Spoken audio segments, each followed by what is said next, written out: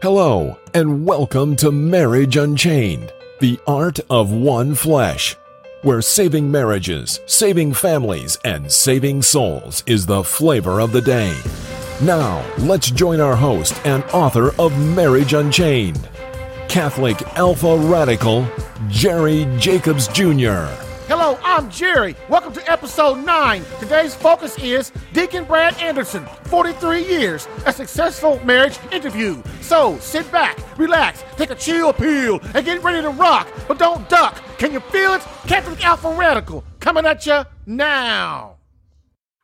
Hello, and welcome to Catholic Alpha Radical, where my main mission is to keep you out of divorce court, and where Marriage Unchained, the art of one flesh, divorce, combat coaching is the flavor of the day, while helping men understand marriage and courting, not dating, in the Catholic faith.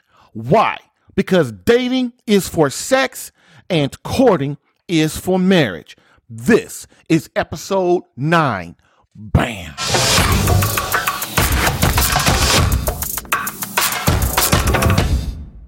So our next segment is the quote of the day. And as we always do, we always start out with our quote of the day to get us fired up and ready to go. So let's do this.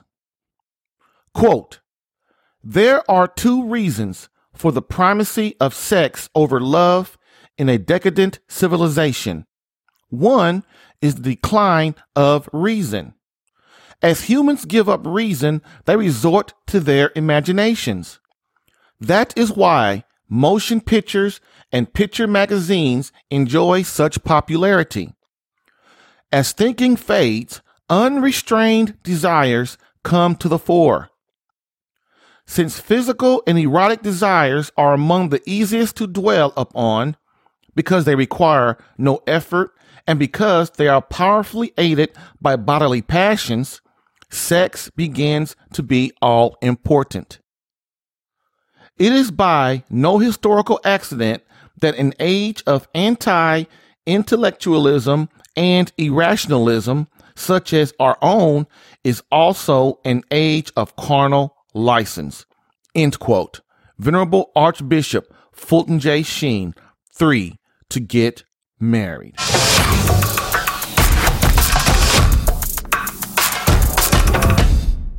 Please remember to share this podcast with someone needing help in their marriage or relationship. Rate this podcast if listening on iTunes. Subscribe to this podcast if listening on CatholicAlpha.com to get new episodes in your email today.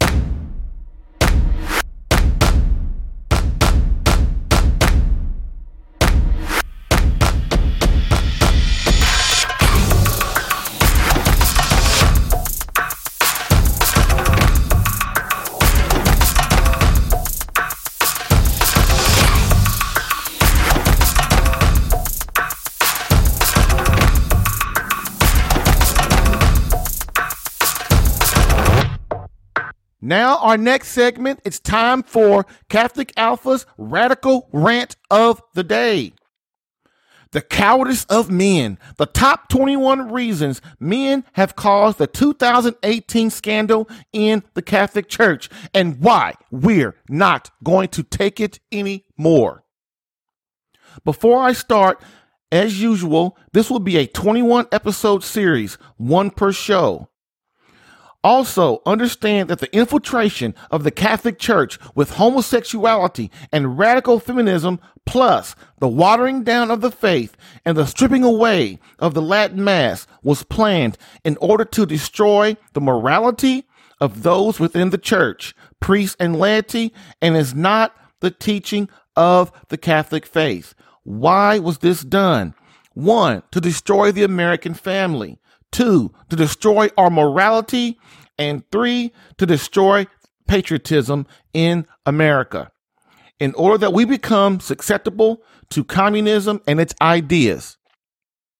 It's very important, as I've been saying for the last 8 shows, 9, this is the 9th show, but for the last 8 shows, it's important that you understand why the church is in the place that it's in right now, why we have acts going on in the church that are not proper, why we have modernism in the church, why there's a lot of liberalism and people don't believe in Christ or understand the teachings of Christ anymore.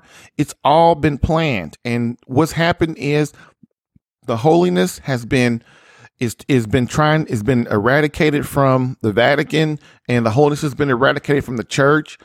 And there are men, as I always say, there are priests and cardinals in the church that have been fighting this for decades. And now it's really coming to the forefront, and it's time for men to understand the mission we have before us. If you want to learn more about how communism has infiltrated the church, why there's modernism, why there's problem in the seminaries, why churches, Protestant churches, the Catholic Church are being attacked, I go way more into that in episode 2. Another thing, many people always want to bash and leave the Catholic Church because of the current scandal, and that's pure ignorance. Yeah, everybody wants to judge and see what's going, judge and take their stuff and leave, go to another church, or the Protestant church, people in the Protestant church want to leave their church when things don't go wrong, when things don't go right. And what you have to understand is you can't fight the church with outside the church. The evil one wants you to leave your church. If you're not leaving the Protestant religion and coming to the Protestant Christian religion and coming to the Catholic faith, stay where you are and fight there. Remember, the first church is the Catholic Church. They attack us first because we're the biggest. We're the church that Christ started. Why do you always think they always go after priests? Why do you think they always go after scandals in the church first? They never talk about scandals in your little church on NBC Nightly News or on Fox News or CSNBC. They're always talking about the Catholic Church. There's a reason. Okay. All right. So again, I talk more about that in episode 2. Do not leave the church. There are always going to be Judases. How loyal are you? You can't abandon Christ. Will you abandon Christ, or will you stay and fight? Learn the Catholic faith, learn the Christian faith, learn what it entails, the true teachings of Christ, and then you can battle. You can battle Satan, you can battle society, and you can battle the evil within your family. If you don't understand the power of God and the power of Satan, there's no way that you can battle in the supernatural world and in the physical world. Okay? Bam.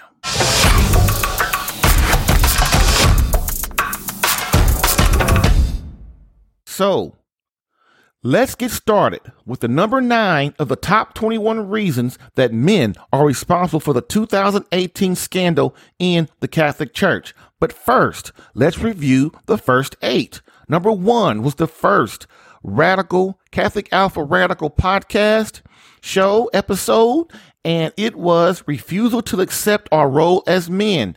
Number 2 was allow the men in the Catholic Church, popes, cardinals, bishops, priests, deacons, to water down, dilute the teachings of the Catholic faith and of Christianity.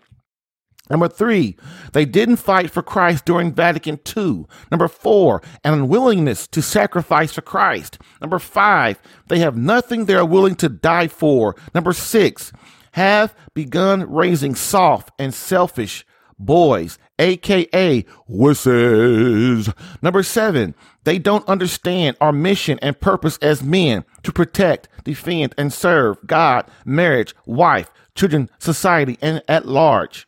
Number 8, we didn't crush feminism. Before each number, I will read a quote directly from the document containing Archbishop Carlo Maria Vigano's testimonial, so that you can understand the gravity of this situation and how it's affecting the church, how it's affecting your family, how it's affecting society, so that you can now speak out against it and explain it and tell people what they can do to battle this in their lives, because people will lose hope. We're human. Okay. And we don't want to lose hope. That's a sin. Okay. That means when you start losing hope, it's why it's called faith, hope, and charity. God has rules around that. You don't lose hope. And you don't lose hope. And when you start losing hope, you start becoming despair. You start entering into despair. And that is something that we cannot allow. So that's why you must understand and get all the information you can and start speaking out against this, start battling it, and start understanding that it's not just about homosexuality and men taking advantage of young men and boys. It's not just about feminism. It's not just about abortion and all this stuff. It's about a bigger, larger, huger picture. And then it is time for us men to stand up and begin to fight. But first, you must educate yourself and learn what you're fighting against. And also, I will place a link to the full document of Archbishop Vigano's testimonial in the show notes. Archbishop Vigano, quote, "It is known that Soldano tried to cover up the Father Messiel scandal to the end. He even removed the nuncio in Mexico City, Justo Mueller, who refused to be an accomplice in his scheme to cover Messiel. In his place appointed Sandri, then nuncio to Venezuela, who was willing to collaborate in the cover-up. Soldano even went so far as to issue a statement to the Vatican press office in which a falsehood was affirmed, that is, that Pope Benedict had decided that the Maciel case should be considered closed. Benedict reacted despite Soldano's strenuous defense, and Maciel was found guilty and irrevocably condemned." End quote. So what we're talking about is another scandal, and they're talking about another scandal in the church that Vigano was saying that he helped that he and Pope Benedict XVI tried to squash. But as usual, what's happening? There's evil in the church. They are calling it now the homosexual mafia in the church, the gay mafia, and that they're trying to suppress and lie and make everything twisted to be what they want it to be. And that's what happens when people want things their way, whether it's good or bad. We're human. We do things sometimes that aren't ethical or moral, and we try to get things our way. And so what is happening now? They're lying. They're trying to cover up all the stuff. And let's be real. Why do people try to cover stuff up? Think about it. If let's say, quote, Pope Francis or Cardinal Cardinal McCarrick, or the spokesman for the Vatican.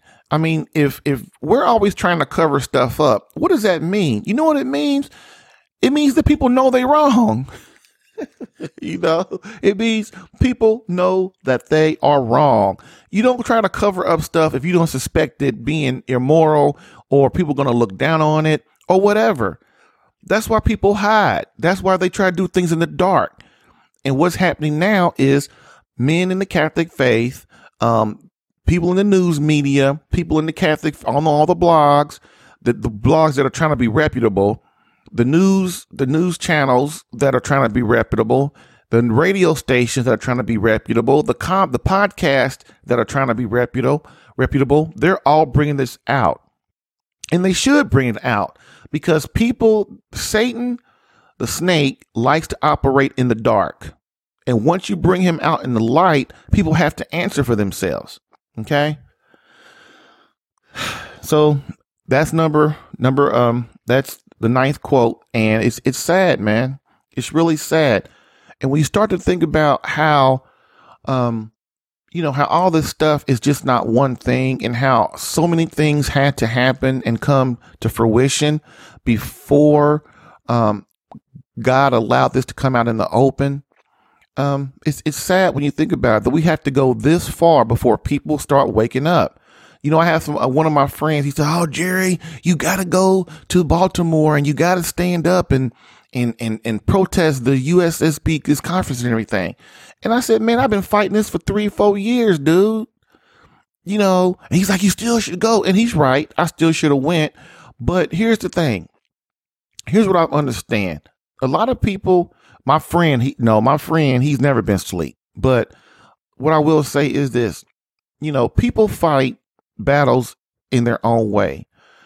He's fighting the battle by going to Baltimore to protest. I'm fighting the battle by speaking on this podcast, creating this podcast and this relationship podcast and stuff for marriage and single men. And someone else might fight writing articles. Someone else might fight, they might get more vigorous in learning their faith so that they understand what's going on better inside so they can spread in their family. Everybody fights in their way. But listen, don't fight the punk way. Don't fight the punk way. Well, I'm not going to say anything. I'm going to keep everything to myself and I'm not going to say my opinion and stuff like that. Why? Because then nothing's going to change. Nothing's going to change.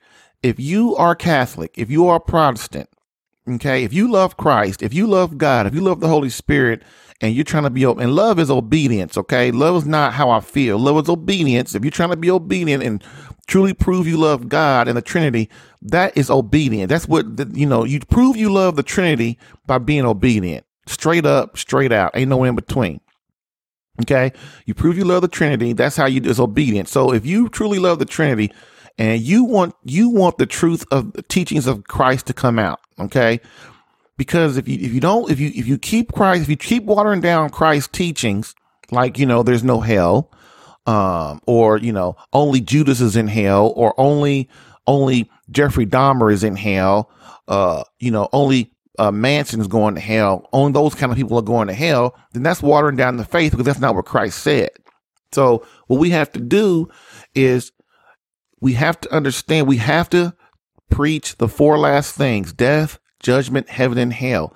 The four last things, when it's preached, those things bring fruit to Christ, to the faith, to society, to the church. Okay. That is when you preach on those things, that's not watering down the faith. All right. Because you preach on something that has substance to it. So, moving on, like I said, that was, these scandals are getting old, and that's because the bishops aren't taking care of their job. The men in the church, the lady, aren't taking care of their job. We're not holding them accountable, and when you don't hold men accountable, they get lazy. The truth. So what is the number 9 reason men have caused the 2018 scandal in the Catholic Church? Drum roll. Number 9 is we didn't crush the Protestant revolt. And remember, for 1,500 years, everything was Christ, the Catholic Church, because everybody knew it was a given that Christ started the Catholic Church. He left Peter in charge. Matthew 16:18. He gave Peter the rock. He made Peter the rock, which is in Greek, I think, Christ changed Peter's name. Okay. He changed it to Peter. Peter means rock. Okay. Why would Christ? Because Peter's name was Simon. Once Peter started following Christ, he changed his name to Simon started following Christ, he changed his name to Peter. Why would Christ change somebody's name? He changed his name, and his name means rock in Greek. Okay. I could be wrong. It might be Hebrew, but I think it's Greek. Okay. So, we have to follow the logics of what Christ was trying to do. The problem with Christ is he never just comes out and says, Peter, you are the man. I'm leaving you in charge. In those words specifically, you are in charge of the church. You start my church, and everybody else, you make sure that you come to the church and come under Peter. He didn't say it like that. What he did was leave clues. He left other scriptures, verses, and things. He changed his name to Peter, which lets you know consequently that his name means rock.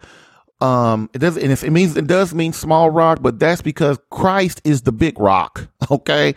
And he left as a subsidiary of his church, of his teachings. He put Peter in charge and said, Peter, you will, because I can't be here. I have to go back to the Father. You here, so you will lead the church. You will start the church, you and the apostles in Acts and all that stuff.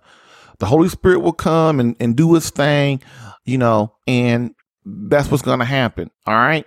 So we have to understand that for 1,500 years, it was the Catholic Church. And then what happens? What happens? What happens? Luther comes along and decides he's gonna let Satan inside of him, and then what happens? He gets influenced by the demons, and then what happens? He rebels. He's a priest in the Catholic Church. Something else you probably didn't understand. Aren't you Baptists and Methodists and Jehovah's Witnesses? You probably don't understand that. Christ.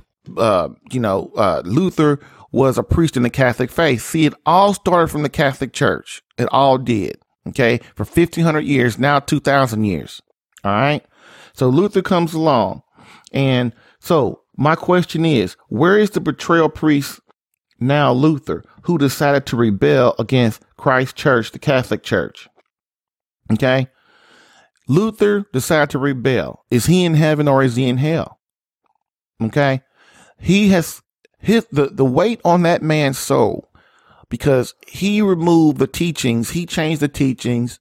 He left and started his own church, which bred into Lutheranism. Then we had the Baptists. Then we had the Methodists. Then we have Jehovah's Witnesses. Now we have the Mormons. All these very, very young religions. And basically those religions have spawned into more religions, like, Jimmy John's church on the corner of 21st and Capitol, Joe Blow's church down the street, the Church of the Living Water of Christ Blue Gem Sweet Car Desire Church on the corner of 110th and Sebastian Street. I mean, come on, man. This is ridiculous. Christ didn't start 30,000, 40,000 churches. He started one church. Why? Because you can't split Christ. If you understand the Catholic faith and the true Christianity, you can't split Christ into 30 or 40,000 different churches, because he started one church. He left one man responsible for the church in charge, and that was Peter, and then the apostles. Also, if Christ came back today, what will he say about the over 30,000 denominations of so-called Christians? Okay. Over 30,000. It's probably 50,000 now. Also, are they really Christians? Do they really follow the true religion of Christianity and how it's meant to be? Let's talk about that for a second. Okay. I know so many different churches and so many different, like Jehovah's Witness. They believe that there's only 144,000 people going to heaven. Now, where'd they get that from? People like the Mormons, they go by their prophet dude. I forgot his name, but they go by what he says. Where did he get his authority from? See, that's the problem. Christ gave authority to the Catholic faith, and he didn't give authority to Luther. He didn't give authority to Jehovah's Witness. He didn't give the authority to the Mormons. He didn't give authority to the Muslims. He gave authority to Peter, which is the head of the Catholic Church. Okay. And are they really Christians? Today, all these different denominations have just, like this one denomination, they just decided they're going to start having women priests. The reason that you can't have women priests is because then if you understand how the Christian religion really works and the dogma of the religion, okay, women are married to Christ. Men are married to the church. The church is their bride. Christ's bride is the church. And when women become nuns, they are married to Christ. They are dedicating themselves to Christ as their husband. When priests become ordained, their bride becomes the church, just as Christ's bride was the church. So if you have a woman that is a priest, then what happens is she's committing adultery. How can a woman marry another, she be a man and then be married to the church? A woman can't, if the church is a woman as bride Christ, as Christ's bride, how can a woman be married to a woman? Think about that. That's why women have their roles as the nurturers and the curators they're the givers of life. And when they don't do that, when they get out of their roles, things get screwed up. Okay. So, that's why we must ask other denominations, are you really of Christ? Are you really?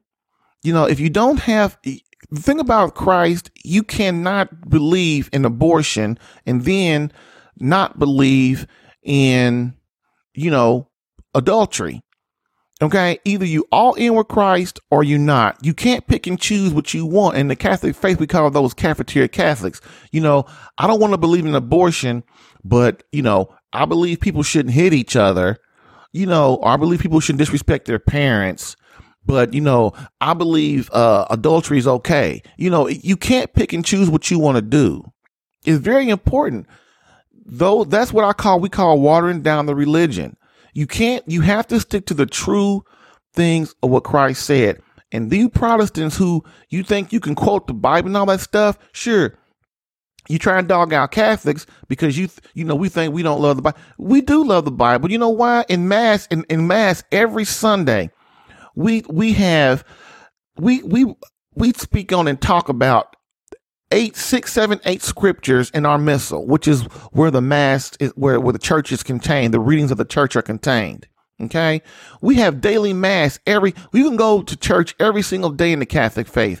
We have church every single day. Do you as a Protestant, or you just have church on Sunday and then you have Bible study on Wednesday? And when I say we have church every Sunday, I'm not talking about Bible study.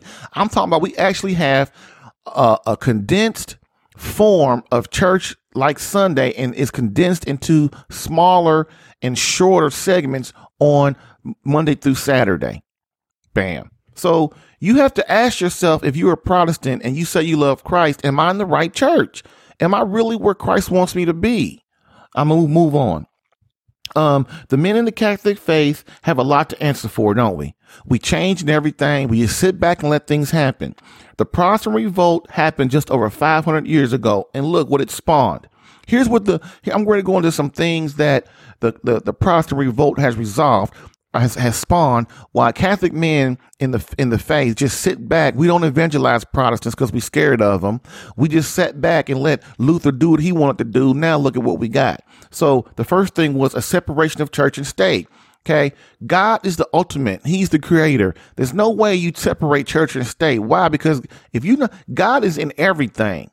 So God is in the state. Without God, you wouldn't even have a United States.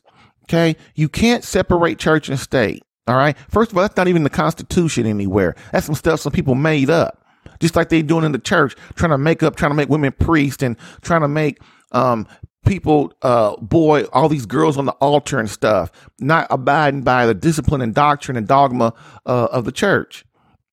Next, a complete watering down of Christ's word in over 30,000 so-called Christian religions. We talked about that. Next, a complete rebellion against authority in the church, in the family, and the society as a whole. This is a big one.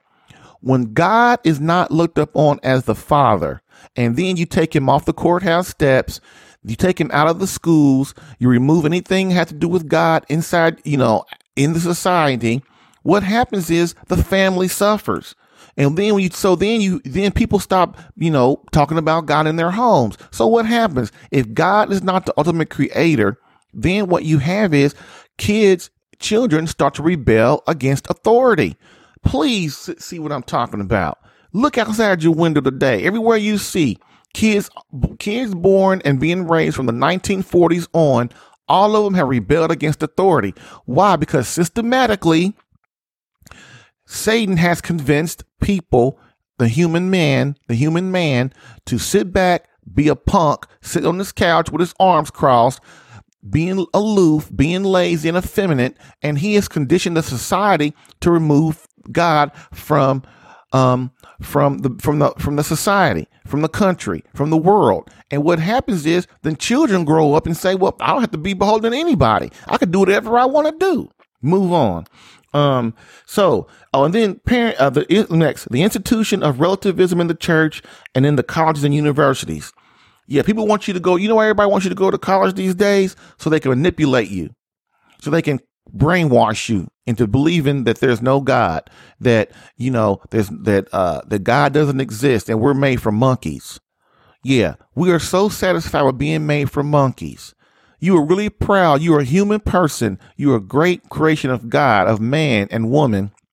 And you let somebody tell you in a university that you come from a monkey and you applaud that. See the logic in that? Is there any logic in that? You are happy to be called, I am created from a monkey, instead of having a creator, a being, create you as the highest creature in the universe. Okay? Anyway, moving on. The Institute, so also relativism, which means is you believe what you want to believe and I believe what I want to believe. And then we deny the truth when it's convenient. The ultimate truth is the creation is God. Okay. When you don't have the ultimate morality, which is God, then what happens is we get stupid. Sin makes us stupid. The more you sin, the stupider you get. Please. That I'm gonna say enough, and that's another for a whole nother podcast. Also, moving on, the heresy of modernism, which is taking a strong hold after Vatican II. Modernism means basically liberalism. That priests have and bishops and the leaders of the church, a lot of them have tried to go into the 2000s, to the new millennium, trying to change the traditions of Christ, trying to change Christ's words, trying to change the mass, trying to change the liturgy, trying to change, all the statues, and trying to change everything inside the church to make it look barren, to make it look like a Protestant church, to make it look like Satan. Okay. Next, a fear of men to pass on the one true faith of Christ, the Catholic Church, to their children. Yeah, that's what's happened. People have now, and like I said a little bit earlier, men have stopped allowing the faith to be transferred to their children. And the catastrophe of the free that has caused has been immeasurable. Women no longer want to be mothers. Why? Because why? I could do whatever I want to do. I have to sacrifice for nothing. God's nowhere. And when you don't have God around, you have no guidance. You don't even know what morality really truly is. Everybody talks about this ethics. Lawyers have their ethics. Doctors have their ethics. Therapists and counselors have their ethics. It's all a bunch of bull. Without God, that stuff means anything, because then without God and his way, the natural law and his way of making you happy, because he knows what's best for you, you can make your little so-called ethics be whatever you want them to be. You can change them on a dime. You could change your ethics on a dime, Mr. Psychiatrist, and you can. And Mr. Lawyer, you can, because without if you don't know where true morality and ethics come from, and character and virtue, it comes from God. He has laid it down inside of us. It's called the natural law, which what we are conditioned as human beings to know. And you can't be a psychiatrist and understand the human mind if you don't understand the human condition of where morality and the creator come from, because you don't understand how you've been created, what you were created for. Why were you created? What are you supposed to do? See, and that's Archbishop Fulton J. Sheen talking right there. I got that from him. And you know what? When I considered it, he's right. How are you going to say you're a psychiatrist when you don't even understand the mind and where and the creation and the natural law of where things come from, why we think the way we do, why we're a man and why we're a woman? If you don't know those simple basics, how can you claim to understand the human condition and the human mind? Come on, man. Okay. Next, a rebellion against the fourth commandment, honor thy mother and father. Parents have no respect from children and are looked upon as imbeciles, especially fathers. Look at today. A vast majority of children, once they reach the age of 5, 6, 7, I will say the age of reason to make it simple. See, the age of reason in the Catholic faith is 7. That's where children become responsible for their sins. Okay. And what they do up on this world. Okay. At the age of 7. That's why you're supposed to make sure your children are baptized as babies. Why? You baptize your baby to get rid of original sin. Okay. You didn't know that, did you, Mr. Protestant man? You don't wait and just let your kids decide when they get baptized, because you open them up to the influence of the demons and of Satan up on their lives. And so today, parents are completely disrespected. The fourth commandment is broken billions and billions of times a day. Why? Because children no longer accept authority. They no longer understand what morality truly is. How you going to tell your kids, if you a wife and you don't submit to your husband, how in the hell do you expect your children to submit to you? Just because you are their mother? Why should they? You don't submit to anybody. You don't submit to your husband. Your husband doesn't submit to God. So why should your children submit to you? There's no reason to. You understand the logic? When you remove Christ and God as the head of the household, and your husband given his in the natural order is given authority by God, and then you are given authority over your children as a mother, and your children, why should they listen to you if you don't have God around? Because you're not submitting, or you're a wife, you step outside your husband's authority and go screw around with other men, or you go get a career, or you go on try to make money for 12 hours a day because you don't want to sacrifice anything. You take your kids and put your kids in a daycare all the time.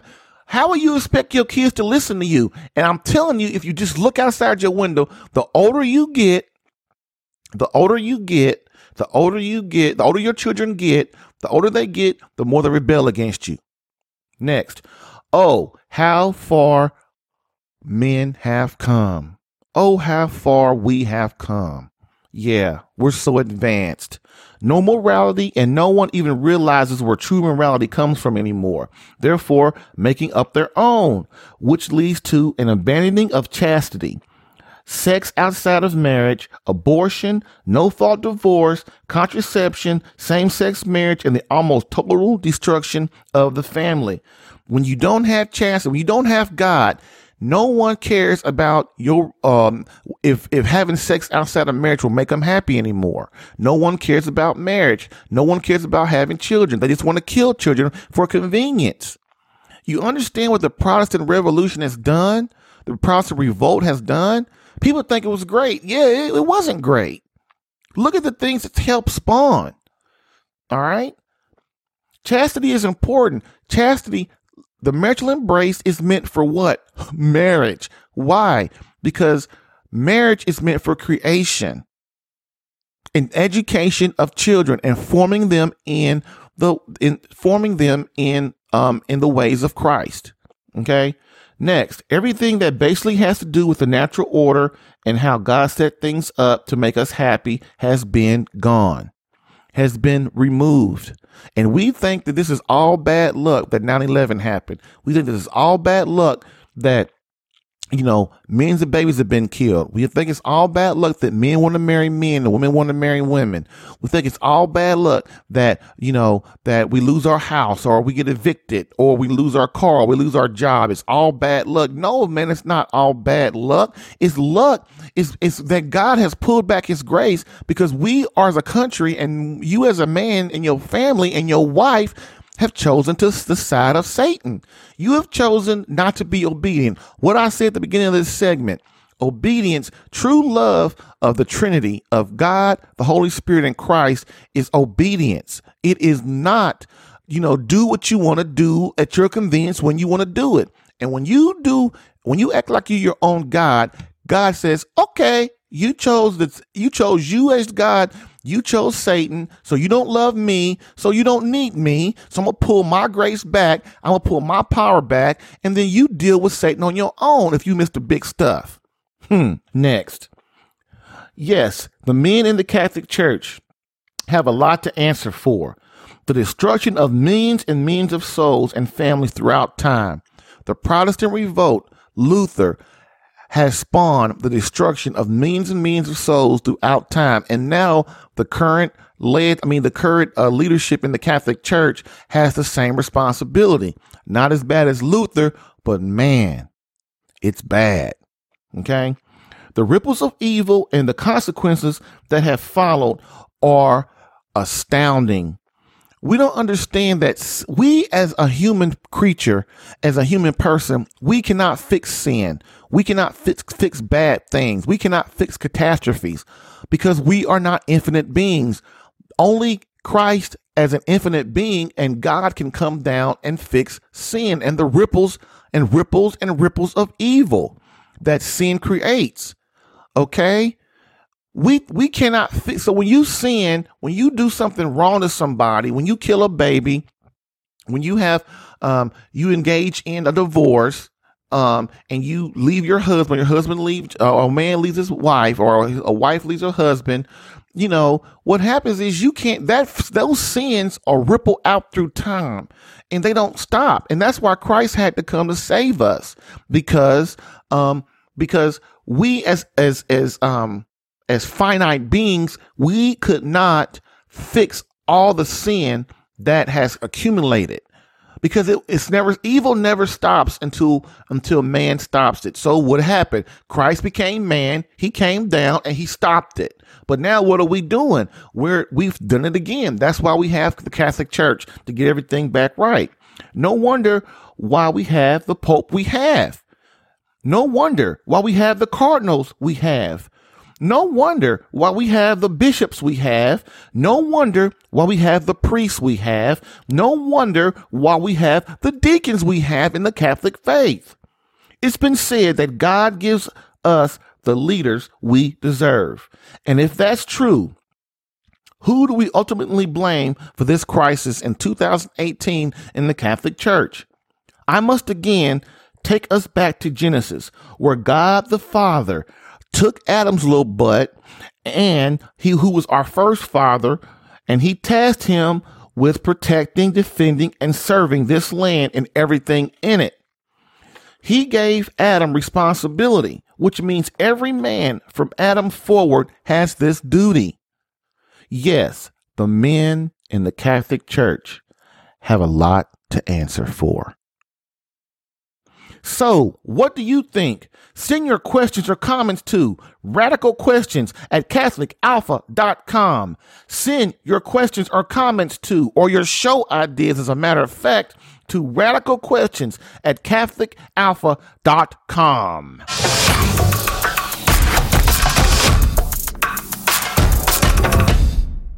Please remember, again, share this podcast with someone needing help in their marriage and relationship. Rate this podcast if listening on iTunes. Subscribe to this podcast if listening on CatholicAlpha.com to get new episodes in your email today.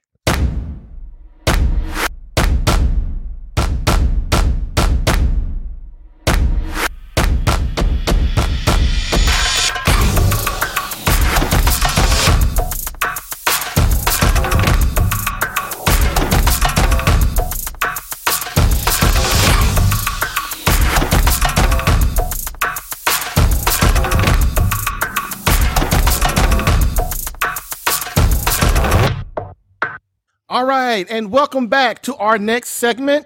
Our next segment is called Warrior Stories. Warrior Stories is our segment on ordained men who are fighting the spiritual battle in the Catholic Church every day through sacrificing their lives, their bodies, hearts, and souls for our ultimate warrior, Christ. And today's warrior is Deacon Brad Anderson of the Archdiocese of Indianapolis. His current assignment is St. Mary Parish in Greensburg, St. Vincent de Paul and Intercity Outreach and Advocacy for the Ministry of Charity. He previously served at Holy Angels Catholic Church in Indianapolis and is ordained June 23rd, 2012. Something funny, as a child, I hated anything studying funeral homes and hospitals. Jesus said, "Tag, you are now a deacon," and he loves all three today. So, presenting to you my warrior story interview with Deacon Brad Anderson. Hey, Deacon, how are you doing? Doing okay, brother. Doing well. I'm glad that you decided to spend some time with me today, and I'm not going to try to take up too much of your time since I had all these technical difficulties, man. So let's get right to our interview so that we can get some knowledge from you. The first question is, so tell me, Deacon, how did you grow up with Christ, and were you a cradle Catholic, or are you a convert? Well, I'm a cradle Catholic. I grew up in a small town in northern Indiana, Peru, Indiana. St. Charles Parish there. Was from a very Catholic family. My I guess education was Catholic grade school, a lot of people coming to bring the faith to me. Probably the dominant force in my upbringing in the church was my paternal grandmother, who was a very devout Catholic, and she kind of kept me between the lines. So, okay. So, growing up, was God in your family? I know you said your grandmother, but what about your immediate, like your mom, your sisters? Well, growing up was, I had God was definitely in our family. Although I came from a very challenging home life. My father was a severe alcoholic. That problem eventually put him in his grave. So it was a very difficult time. Now, was dad a mean alcoholic or a smooth, cool alcoholic? You know what I mean? Probably more mean than smooth. Oh, yeah. Let's just say there was a lot of drama, and it was, an eventful time coming up. All right, but our faith really carried us through that. In the example, so was your mom was really the one then? Well, my mom was not Catholic until later in life. She actually did not convert till well into her 60s. So that would have made you, 40 or something? Yes. Yeah, all of her children were grown, and most of her grandchildren were in the sacraments. Then she finally decided to take the plunge. She was a very good, loyal woman, had her hands full, though. So most of my teaching went from my paternal grandmother as well as my older siblings. I was a baby. So, like to me, or the baby of the family, the nearest age. So, how many of you were there? There's 4 of us. Gotcha. 8 years difference between me and my nearest sibling. The eldest was 12 years older. So, I was the caboose of the family. And my older siblings were very helpful and kind of taking care of their kid brother. So, basically, you came to the Catholic faith or Christianity more through your grandmother and your siblings than through your parents, is what you're saying. Yes, I would say that would be clear. Wow. Although my mother was a very good Christian.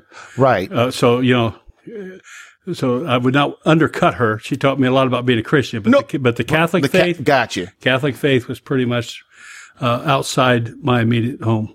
So tell me how you met your beloved Kathy. High school sweethearts, man. Oh, man. Me too, dude. Yeah, dude. I was, we both we were in high school together. I remember very clearly, we were in a chemistry class of which I was bombing, and I had a rule. Bombing like F or D?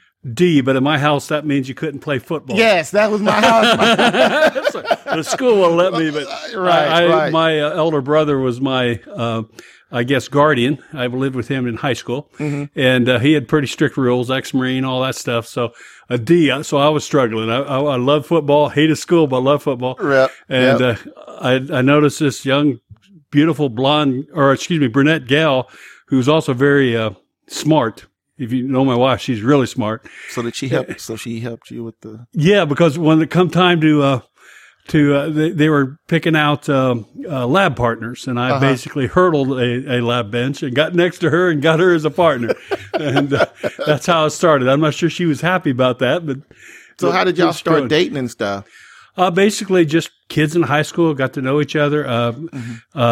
Started dating. We dated almost all through high school. We were married right out of high school.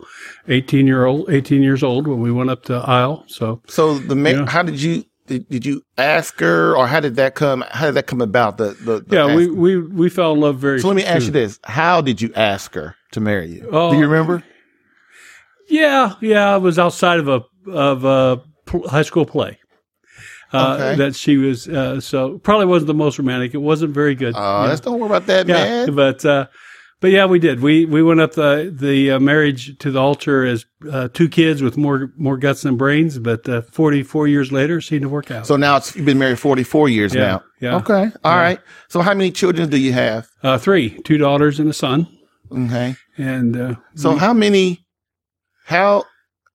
with Kathy, were you stone cold Catholic when you? No, when you first got married. No, well, when we first got married, I was Catholic. I would say, more cultural than. I don't think my faith was that strong. What about Kathy's?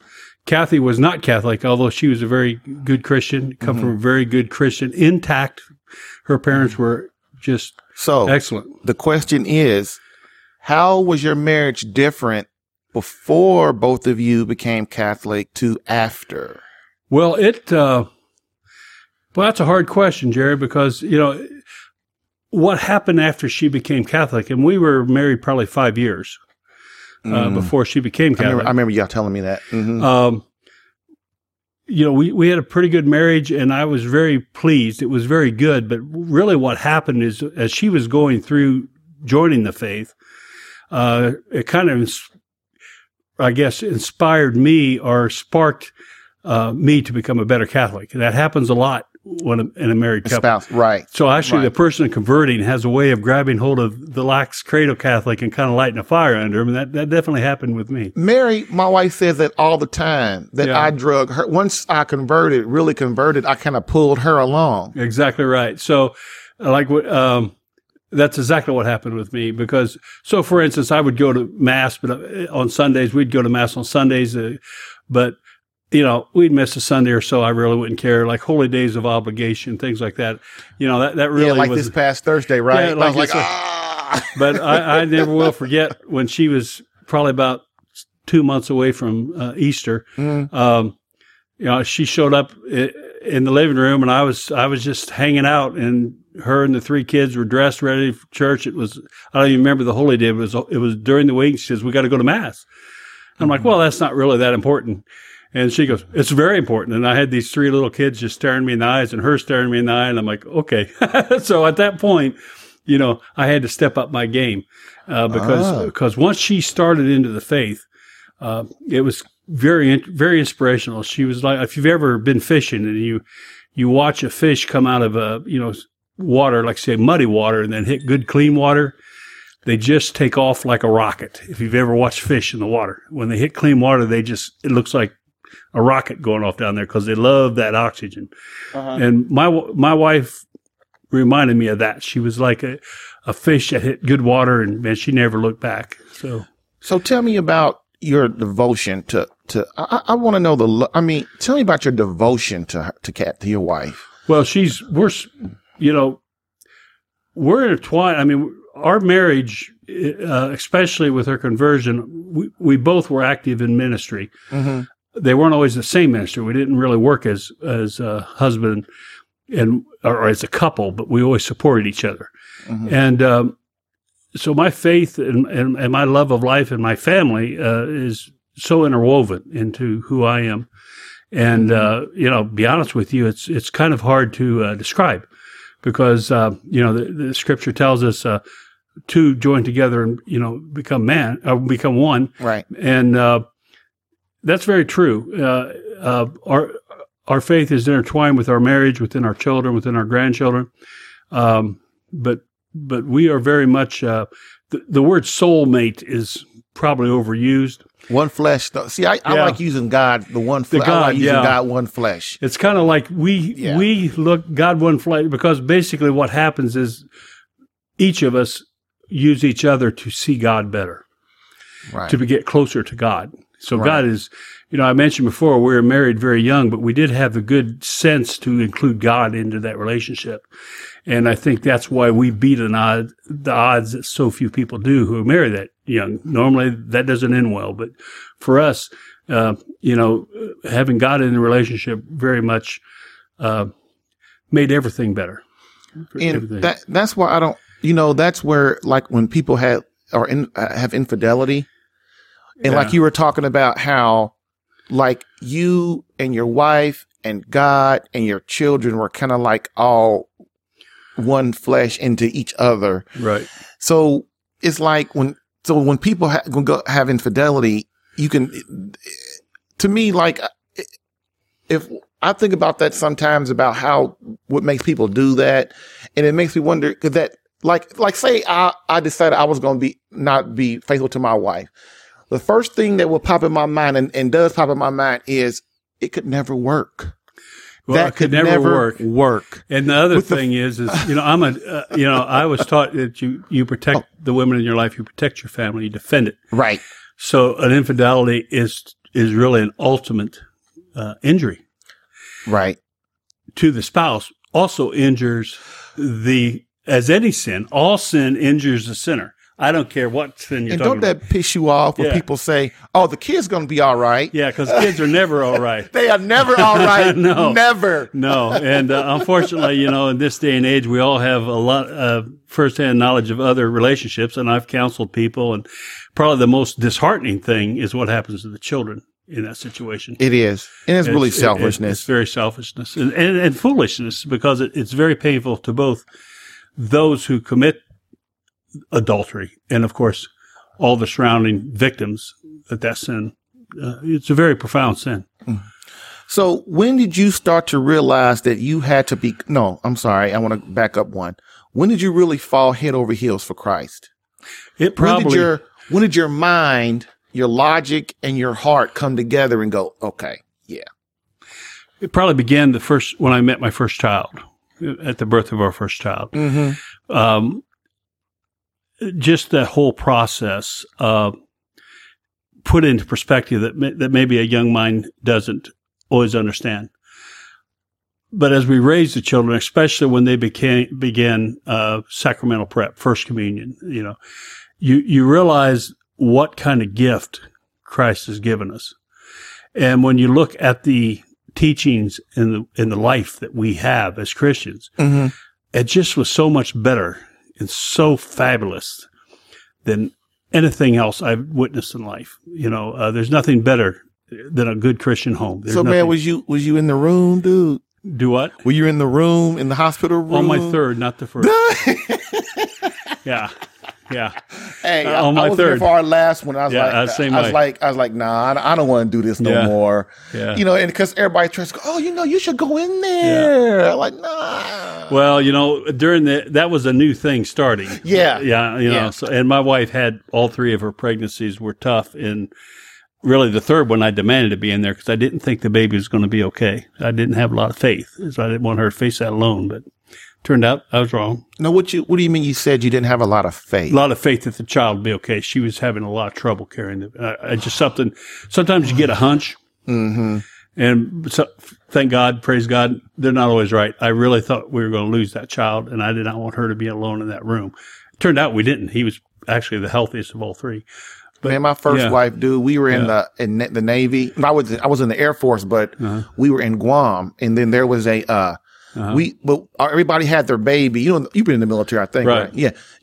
Everybody had their baby at the Navy hospital because there was, and so they had these long hallways. I would say from I would say 200-yard hallways, man.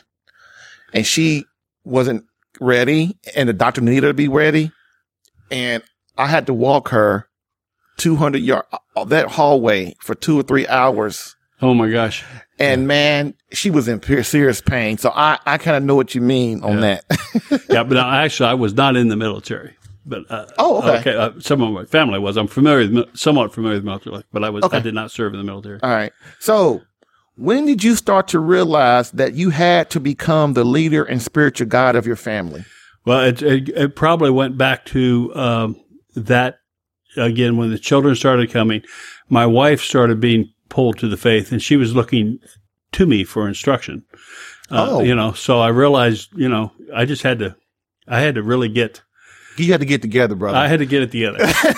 I had to do a lot of review. I had to do a lot of, now let's go into that a little bit. Now, I know, you might, if it's too private, you don't want to, but what are some of the things that you're thinking in your head when she was talking to you? You got, man, I got to get together, man. What are some of the things you were thinking? The first thing, a lot of what she was saying, first of all, I guess I would have to explain that this is in the 1970s, late 70s, early 80s. So the catechesis was really bad in this archdiocese and where we were at. Okay. So she was being taught some stuff that I'd never heard of, but more importantly, she was not being taught certain principles and teachings that I was brought up on. And because right after Vatican II, it was not a good time in the church, especially for catechesis. The religious instruction was more experiment than passing on. So that sounds familiar in 2018. Yeah, nothing like you think it's bad now, man. The 70s was horrible. It was just horrible. Wow. So at least in my neighborhood, my part of the church where I was living. So I had to go back and review a lot of this stuff. I also had a gut check for myself because some of the stuff she was teaching was very much within the faith, and I had to ask myself, do you really believe that? All of a sudden, this was your wife talking. Yeah, that my wife was getting saying, she's trying to discern these principles and stuff. And I had to, I honestly had to say, well, no, wait, do you sort of help her through that? I had to go back and say, do you really believe that? Got you. So you saying you had to get your understanding of Christ together. Yeah, I really did. In the church. Got you. Yeah, because, I should say, like, when I said I was more cultural Catholic, it was more of as a, I guess, a duty that I stayed in the church more out of a sense of duty or loyalty than out of a relationship with Christ in my younger years. It was just something you didn't do. You didn't walk away from church. Right. Which is not bad because that kept me in the game. But that's not the same as having a relationship with Christ. Right. But you got to start somewhere, You got to start somewhere. You got to be in the game. You got to be in the game. And I'm grateful for that. But when I really started my relationship with Christ was in that period. And then it just grew from there. Probably hit its peak when I was in early 40s, about 40, 41. I started. That's about what happened to me. Yeah. So, okay. What are some of the steps? I'm sorry. What are some of the steps you took to accomplish that? When you said you wanted to start to get together more with Christ, understand the church, and well, I did a lot of reading, did a lot of material, and mainly started praying again and taking time out to pray. Isn't that the most important thing, man? That is the important thing. People take that for granted. Well, that's why we're in the position we are today in the country and in the church. Yeah, our church can get pretty academic at times. We tend to study more than we tend to live it. And then people also get in that habit of spurting the rules. That's right. Instead of the empathy. Yep. You had to have the empathy with the rules and the prayer together. Yeah, because really this journey we're on is not a science experiment, We're not back in that high school chemistry lab. Right. We're not running formulas. It's a relationship. It's a journey. And, that takes time. That takes effort to build that relationship. So this is not a weird one, but when you started becoming the head, the spiritual head and the head of the family, and you asserted your role as that because, that's what you're supposed to do, is the natural order. Did Kathy resist? And if so, did feminism have a role to play in it? We missed a lot of that. And, and honestly, when you talk about leadership roles and things like that, I have a hard time qualifying that because basically my relationship with my wife is, we're equals. In other words, when God created Eve, he pulled it from the rib cage. He didn't, Right. So it's side by side. He pulled, the bone from Adam's rib. But the leadership role is there. I think that husband and wives lead differently. I think that the natural order of things says the male probably has to be the tiebreaker on most things, but some things he's not. Like for instance, there are certain parts of what I call the finer time things in life. Caring for kids, enjoying themselves, how to enjoy the family, building family time. My wife's much better at that, so she would take the lead. But the spiritual lead, making sure people are walking the walk, meeting people, mainly our children, walking the walk. It's something that grew very naturally between us. Feminism, I caught a break on that in a sense. You caught a break. I did catch a break because I fell in love with one. Now she's a very strong, independent woman, right? But what we know as feminism today, especially 2018, we call them feminazis. Yeah, see, that's never right. I've come in contact with many women who suffer from that movement. Yes. My wife wasn't one of them. There were certain expectations she had. Mm-hmm. And, I never, I don't think I can remember ever putting her in a position to have to call me out on that as far as leadership roles, doing the right thing. Mm-hmm. But feminism is not something that she is in our case, in our relationship, she's probably the ultimate nurturer. She is. My wife is too, man. Yeah, man. And I mean, the bottom line is she's got that down, and she's happy with being that. Right. And most women, I found that most women that assume their roles like the Blessed Mother did, and they are so more content and happy than the ones that they can't. They're always trying to get away. Yeah. And so I guess there's a lot of that. She was never taught to hate or distrust men. Okay, right. And I guess that's the short of it. Her father, her grandfather were just awesome fathers, awesome husbands. They were, great examples of Christian manhood. See, man. And see, so she didn't really, and she appreciated that, she expected that from me and from everyone else. I mean, that was her expectations. And I've never put her in a situation where she had to spell that out. Mm-hmm. That's great. That's good.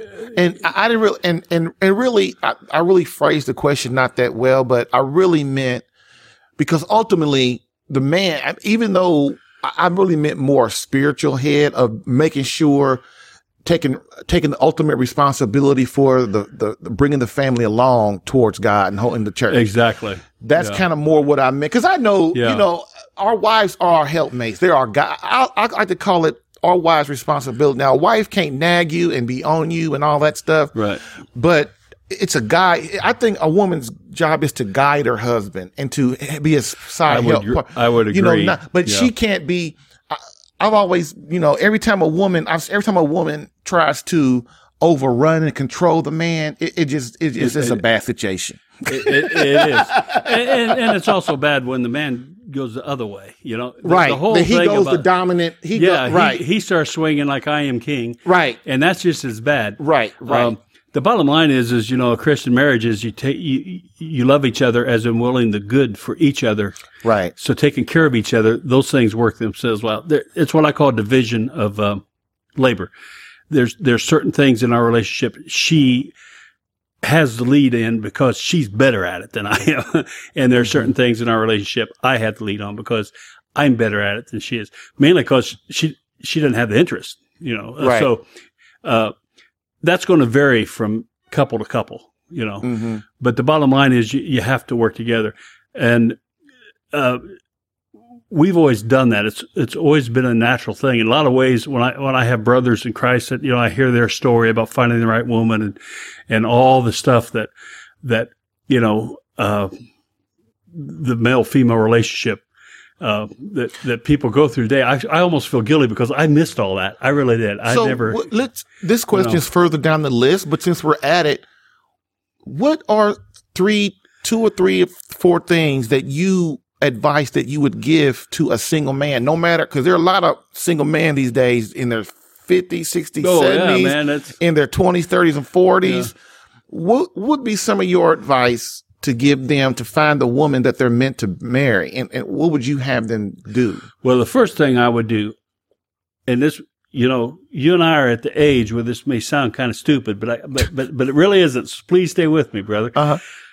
The first thing I would do to any young man is to understand and to study this thing called courtship and dating.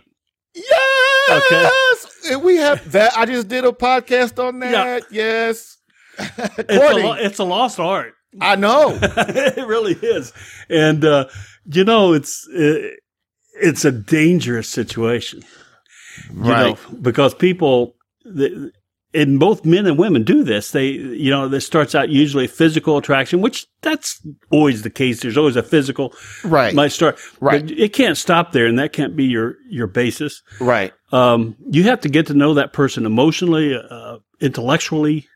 Don't want to go, if you're looking to have a godly marriage, you need to have a woman who also wants the same thing. Yes. And that takes time discerning, to discern that, But because, and man, the show, you haven't heard this because you probably listen to any of the shows, but the show starts out with, hello and welcome to Catholic Alpha Radical. where our main mission is to keep you out of divorce court. Yeah, there you go. And then, and then it goes down a little bit, and it says, while teaching men about relationships and marriage, and that dating is for sex and courting is for marriage. Yeah. That is the intro of the show. Well, I think, see, the thing of it is, and this started in the 60s and 70s, is that the whole society started looking at relationships through the lens of sexual activity and sexual attraction. Mm-hmm. That is a huge problem because that is the smallest part of any of us. But man, doesn't it, when a man has sex with a woman and he's not married to her, it just changes things. Well, it does. It changes everything. Like, first of all, when you piss her off, then she goes and she slits your tire. Yeah, I mean, get all kinds of crazy stuff going on. Yeah, okay. Because it's all emotional now. It's all emotional. And it's not, and the other thing that happens with sexual intercourse is that the relationship becomes focused on that. So you don't have time you just don't get the opportunity to understand someone intellectually, emotionally, and of course, spiritually. And if you really like them, see, because right. One of the things that I talk about a lot is I call it the best friend concept. If you were a single man and you're dating a woman and y'all basically within that, you should really only be, St. Louis de Montfort says you should only be courting for 6 months and then you need to decide if we're going to get married or not. Right. Okay. Because you can start that discernment. Right. Yeah. Yeah. Because you can't first of all, you can't keep the hormones off much longer than that. But the best friend concept is you're dating, your best friend should be your wife. And so if you're dating and over that 6 months to a year or whatever, your goal should be trying to make, be the best friends as you can with that person. Right. So that when you get married and then the sex and I'm not going to say lust because it's marriage, but when the marital embrace, intimacy dies down, then you have something to fall back on. Exactly. Yeah. And which is God and being your best friend. Because you're really interested in each other. Yeah. And everything is better at the moment, including the sex gets better. Amen, brother. But it's got to be the whole ticket. It does. And today you got this hookup culture, which that was beginning in the 60s and 70s. Now it's a crescendo pace. Now I don't know. I would hazard to guess what it would be dating today when you got Tinder and all this stuff going on, and you have all these expectations, and it's all so shallow. It really is. It really is shallow. And it really is. We mentioned the feminism thing earlier, and one of the great ironies of this cultural change is in the advent of feminism is that really the value of the woman today has been reduced. It hasn't been, everyone thinks they've raised women up. They really haven't. They've turned them into a sexual object, or oftentimes what passes for a relationship today might as well be the really cool ride at the theme park. It's not the way humans are supposed to live. And through that carnage, men are definitely confused. But she gave it to me. She wants to give it to me. Right. As a man, I gotta give it to her back. Right. Right. And if you look how men accepted this feminist thing, that's a major deal. So I think we guys have a lot to do that because we're like, hey man, this is great. Right. I get that. It's like a kid in a candy store, but really you're not doing anything. You're not gaining anything other than getting fat on sugar. You're not getting anything. There's nothing there. Because look, either you pay now or you pay later. You're going to pay. Yeah. Okay. So when did you first consider becoming a deacon in the Catholic faith, and why did you ultimately give yourself and your family over to Christ and his church by becoming a deacon? Well, that really, God come knocking on my door. And I'm very certain on this because I heard the call, as I began hearing the call, it was over 2 or 3 years. And my first thought was, no, thank you. Right. It's not for me. Right. But it just wouldn't go away. The one thing that kind of led me to even looking at the diaconate is, as I mentioned before, I came up from a tough situation, and I had a lot of help. I had a lot of people that, both inside my family and outside my family, who really helped me bring me along to the point that I could never repay them. So the only thing that I could really do, and I come from a culture, is you try to repay, debts. Yes, right. But there was no hope of ever repaying that debt. So the only thing I could do is maybe go spend some time giving to others who need it. So the poor, when I say poor, I don't just mean, a lot of times in Catholic culture, we're always talking the economy, the corporally impoverished. That's important. Right. But spiritually impoverished, which is way more important. Right. Helping those folks. Right. And, as a married man, as someone who honestly, as a young man, never even thought about hearing the call of the priesthood. I didn't even think about it. The more I learned about this ministry, the more it started making sense to me. Until one day, probably after 30 no's, I'm like, okay, God, I give up. You're right. You know more than me. And I moved into the diaconate. So what's the difference between a Protestant deacon at a Baptist church and a deacon in the Catholic Church? Oh my goodness. You have such a great question. That is the toughest part of my ministry. First of all, a lot of Catholics don't understand the function of a deacon. Right. Well, it gets worse when you stepped into the Protestant religion because it varies so much.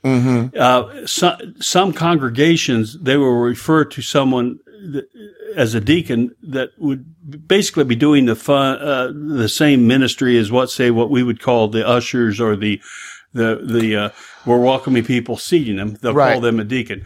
That's true. Others, the word deacon and elder gets interchanged. Right. That's true. Yeah. And those guys are hiring and firing the preacher. Okay. Right. So they're running the church. Right. With the exception of the Episcopalians and the Presbyterians, virtually no one else really lines up with our concept of a deacon. First, I have a liturgical role to assist at Mass, to assist the priest, proclaim the gospel. Right. 50% of my ministry is to take the word outside to help. It's a service. It's a service ministry. Right. So those things are done very specifically. There's a liturgical role, there's a teaching role within the church, but mostly it's stepping outside into the world. The liturgical role really is help to feed the deacon. It's help to give us a little extra serving of grace so that when we go out, priests don't need deacons on the altar. They valid master saying every day without priests. It's more to help the deacon and to help the people understand a little closer to the laity. The Protestants, really don't understand that. I have been involved in a lot of ecumenical functions. Just now, to the point that oftentimes when I'm in those roles, I don't even use the word deacon because it's too confusing until I get a chance to know them and explain what deacon means. Now, the ecumenical thing, man, since I hadn't brought one of those questions down, but this is one of the things that I think is really detrimental to the church, in that ecumenical basically is everybody trying to come together, and then we're going to compromise on what Christ believes. Well, and the thing that really upsets me about it is either Jesus is right and he's God, or he's not. So you don't come, there's only one church and there's only one truth. So when people come in, if Catholics and cardinals and bishops are bringing people in to have really, the thing in the end is it's not a discussion. It shouldn't be a discussion. It's about, this is the truth. Do you accept it or not? And then we should be trying to convince them of the truth of the faith. Well, that's true. I hear what you're saying. Unfortunately, a lot of times these activities do, degrade into a search for a compromise. Right. That's a perfect word, degrade into. Mm-hmm. It's not necessary. There are legitimate disagreements within the Christian community that probably will never be resolved. Good people can agree to disagree. When it's done right, we concentrate on what we do agree upon. In other words, so if you're in a Christian environment, it's Jesus Christ, Son of God. God became man. He is both God and man. Christian, most Christian, what I would define as Christian environments. That's a common denominator we can hold. The emphasis of Scripture over all else, we're going to disagree on that. Basically, what many of our brothers and sisters have a literal interpretation of the Bible, right? Whether we go as a contextual, right? So, but the bottom line is we can work through that, but not by compromise. Because ultimately somebody has to have authority. Yes, but we can work in different spheres. The key is that we don't have to fight each other. Right. And if you look at the history of Christianity in the world, I guess it is my humble opinion that Christians have no excuse for fighting each other, especially when it gets to the point of spilling blood, which has been into our history. It's like how we are today, with the they call themselves traditional Catholics, and then you have the kind of the non-traditional, the more liberal Catholics, and then we're out here trying to fight Islam and fight the United States government and trying to bring souls to Christ, and we're fighting over stuff that makes no sense. Yeah, that has no relevance, right? In the big picture, it just and sometimes I think the bickering just needs somebody just be quiet and say, "Look, man, we know we're Catholics, right? But we got a bigger foe right now." Yeah. Oh, you do. We have actually we have more than one. Yeah, we got several, and maybe it's always been like that.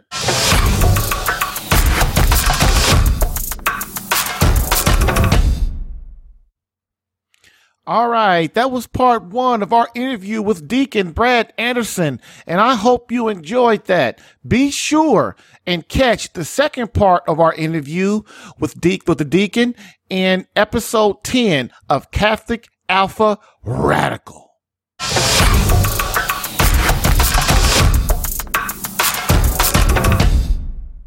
And in conclusion, we will end with a great quote from Pope Benedict XVI. Quote, "Society offers you comfort, but you weren't made for comfort. You were made for greatness. So go forth, Christian soldier. The spiritual fight is up on you. Fast, pray, and prepare for battle." Thank you, Christian soldier, for listening in today. Remember, Catholic Alpha Radical is designed to repair, ignite, and once again spark the fire back into your marriage or relationship. So, what's your next action step? 1. Share this podcast with someone needing help in their marriage or relationship. 2. Rate this podcast if listening on iTunes. 3. Subscribe to this podcast if listening on CatholicAlpha.com to get new episodes in your email now.